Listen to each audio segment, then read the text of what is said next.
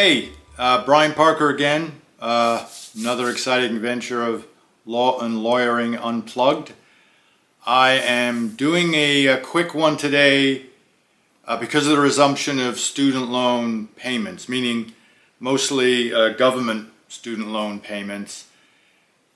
I've been getting a lot of calls. What can I do? What can I do? Well, there's not much to be done, but I do have some tips to help you out. There's two kind of loans. There's the private loans that if you default or don't go into, or you go into default and you don't pay them, eventually you'll be sued by whoever holds those loans. I'm not suggesting in any way, shape, or form that you seek to be sued, but it's the best thing that could happen. I get people out of private debt all day long because it gets thrown around and securitized that by the time it gets to a lawsuit, they don't have the ownership, meaning those that sue you. So I know that from 30 years. I would never encourage you to be sued, but I'm telling you, if you are, it makes it harder because now they've stuck their neck out and there's a burden of proof. But very few people realize how much better it is if you get sued on a private loan. The public loan ones, and that's the Biden forbearance that now the payments are being demanded. So what is to be done? There's not much I can offer, but I have a couple of good ideas. First of all, corporations can't help themselves. There's been 3 months of no payments and no interest, etc. 3 months. 3 years. So they can't help themselves.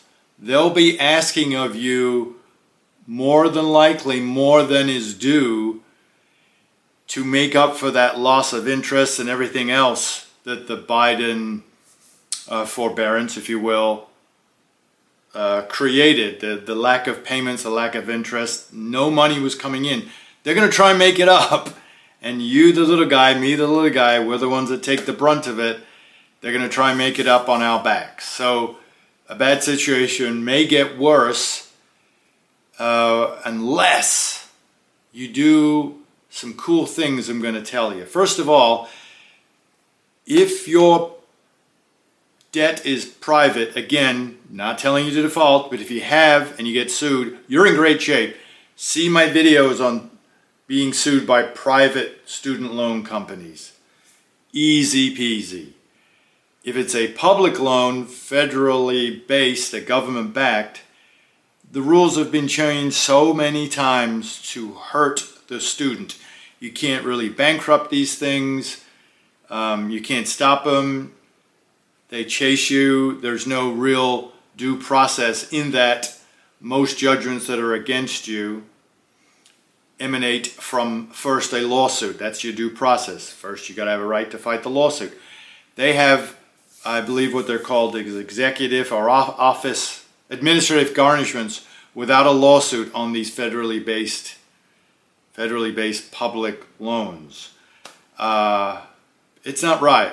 And hopefully, as we get closer to the election period, and Biden's going to want all those students again, and that's where that first thing emanated from, all that forbearance.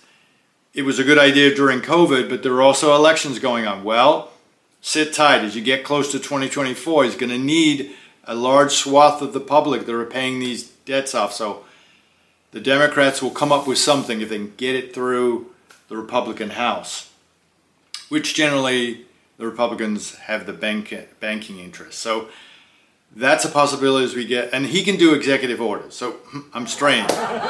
The majority of student loans that are government backed, as of 2010, generally weren't securitized. I'm not sure if that's true. If you go into Navient's website, they clearly are securitizing things. That's good for you. If you have a SLABS, a student loan asset-backed security loan, meaning you took out public student loans until 2010 as part of the the Federal Family Education Loan Program, or FELP. That is securitized. So go to my securitization videos, 2 of them. the shorter one's better. And you will see that with securitization comes ownership problems. So even government-backed loans that were securitized, you may have a way of getting out, because if it's securitized, somebody else owns it. And to pursue you for something that they don't owe is against the law. These are federal loans. You have a federal law on your side, the FDCPA, Fair Debt Collection Practices Act. Keep that in mind as I boringly go on very quickly. So those federal student loans that you can discover were securitized, that's a good thing. That means that title is being pushed around, that generally public loans, there is no securitization or assignment of the debt as what you have in private loans that get assigned, and securitized. And again, see my videos on being sued by private loan debt buyers. It's great stuff. If you are now seeing a resumption of a demand for payments, and either a letter has come in the mail that's for a new servicer or collector, or your regular one, there's a number of names that have government contracts for collecting public loans. If they have on the letter, "We are debt collectors," anything you say we're used for that purpose, what's called a mini Miranda, you got something. Because a servicer, now you got to look for a servicer versus a debt collector. If your payment is being made to a servicer, your odds of fighting at this stage are very limited. A servicer is either the original creditor or is making themselves known as collecting a payment for the original creditor, and they don't have the mini Miranda warning. If you have a letter with the mini Miranda warning, you're in luck, baby. And I think a lot of them do. So it's important to ferret out whether your student loan from the government was a FFELP or a Federal Family Education Loan Program loan. That's going to be securitized. The reason why federal loans aren't securitized, by the way, as much as they used to be before 2010, is those loans didn't have credit checks. They didn't see if, it may have been need-based, but there was no clearance to see if you're eligible. You just got them within amount limits. Private student loans have to pass through a credit check. So those private loans are all securitized, because when you go through a credit check, whatever level you're at, whether it's 800 or 600, you are assigned what Moody's called a evaluation. So it would either be a AAA person, you, or maybe a B+ person. And so those types, depending on the AAA or B, go into a certain securitization. The lower the amount, the higher the risk of the securitized trust, but also the higher the payoff if you keep making payments for the bondholders. So if your debt is securitized, you're in great shape, because that thing's been dispersed all over the place. It hasn't happened recently because there's no credit check on the loans that you get with the government. If you did go through something like that, then you have a debt that was probably securitized. That's how securitization works. If your debt is going to be not absconded, but bought and placed in a trust, which then has tranches, which then are bought by bondholders depending on the AAA value or the CCC value, as far as reward and risk and reward for the bondholders. I'm really going off the rails here. Sorry. Then if you went through a credit check, your public student loan may be securitized. So that's good. If you get one of these letters, regardless, that says "We are debt collectors" as these payment demands resume, you're in great shape. So I've written a letter for you. It's on my website, collectionstopper.com, Podcast Plus, and I'll title it Validation Letter for Federal Loans. Let me go down with it very quickly with you, okay? We'll put it on the screen so you don't have to look at me. It hopefully covers me up. Shazam! So the first part, you'll see the debt collector address. That's the address of the company that's pursuing you for the debt. Then validation, cease and desist. That will say to them that they are having a demand made for validation and they cannot collect upon you, which also, by the way, means they can't go onto your credit later otherwise. So keep an eye on that stuff.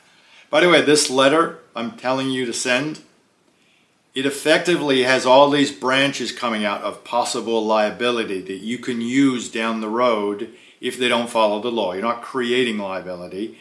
You're saying you've got a burden to follow the law. If they don't, you've got all these cases now that you can sue upon that will give you money either to pay your loan or to pressure them into doing the right thing because they broke the law. They have to pay. So this letter, as it says in the letter, I have Dear Law Firm, but you can put Dear Advantage or whoever is Navient Solutions, whoever collecting your debt, obviously Dear. You'll see reason for writing you. I dispute I owe this debt to you. Name, you put your name. Address, the address that they are sending you this stuff to.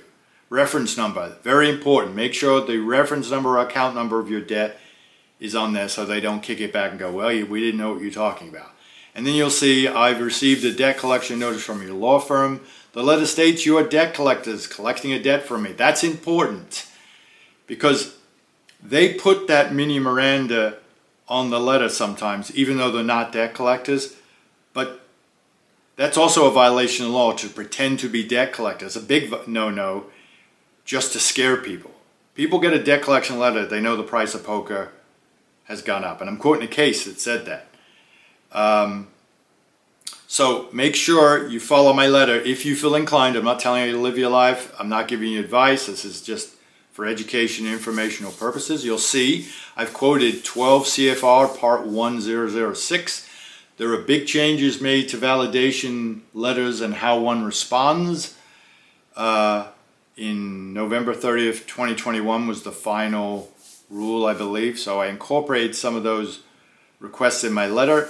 You can see it's clearly seek the current and original creditor. They're required to respond.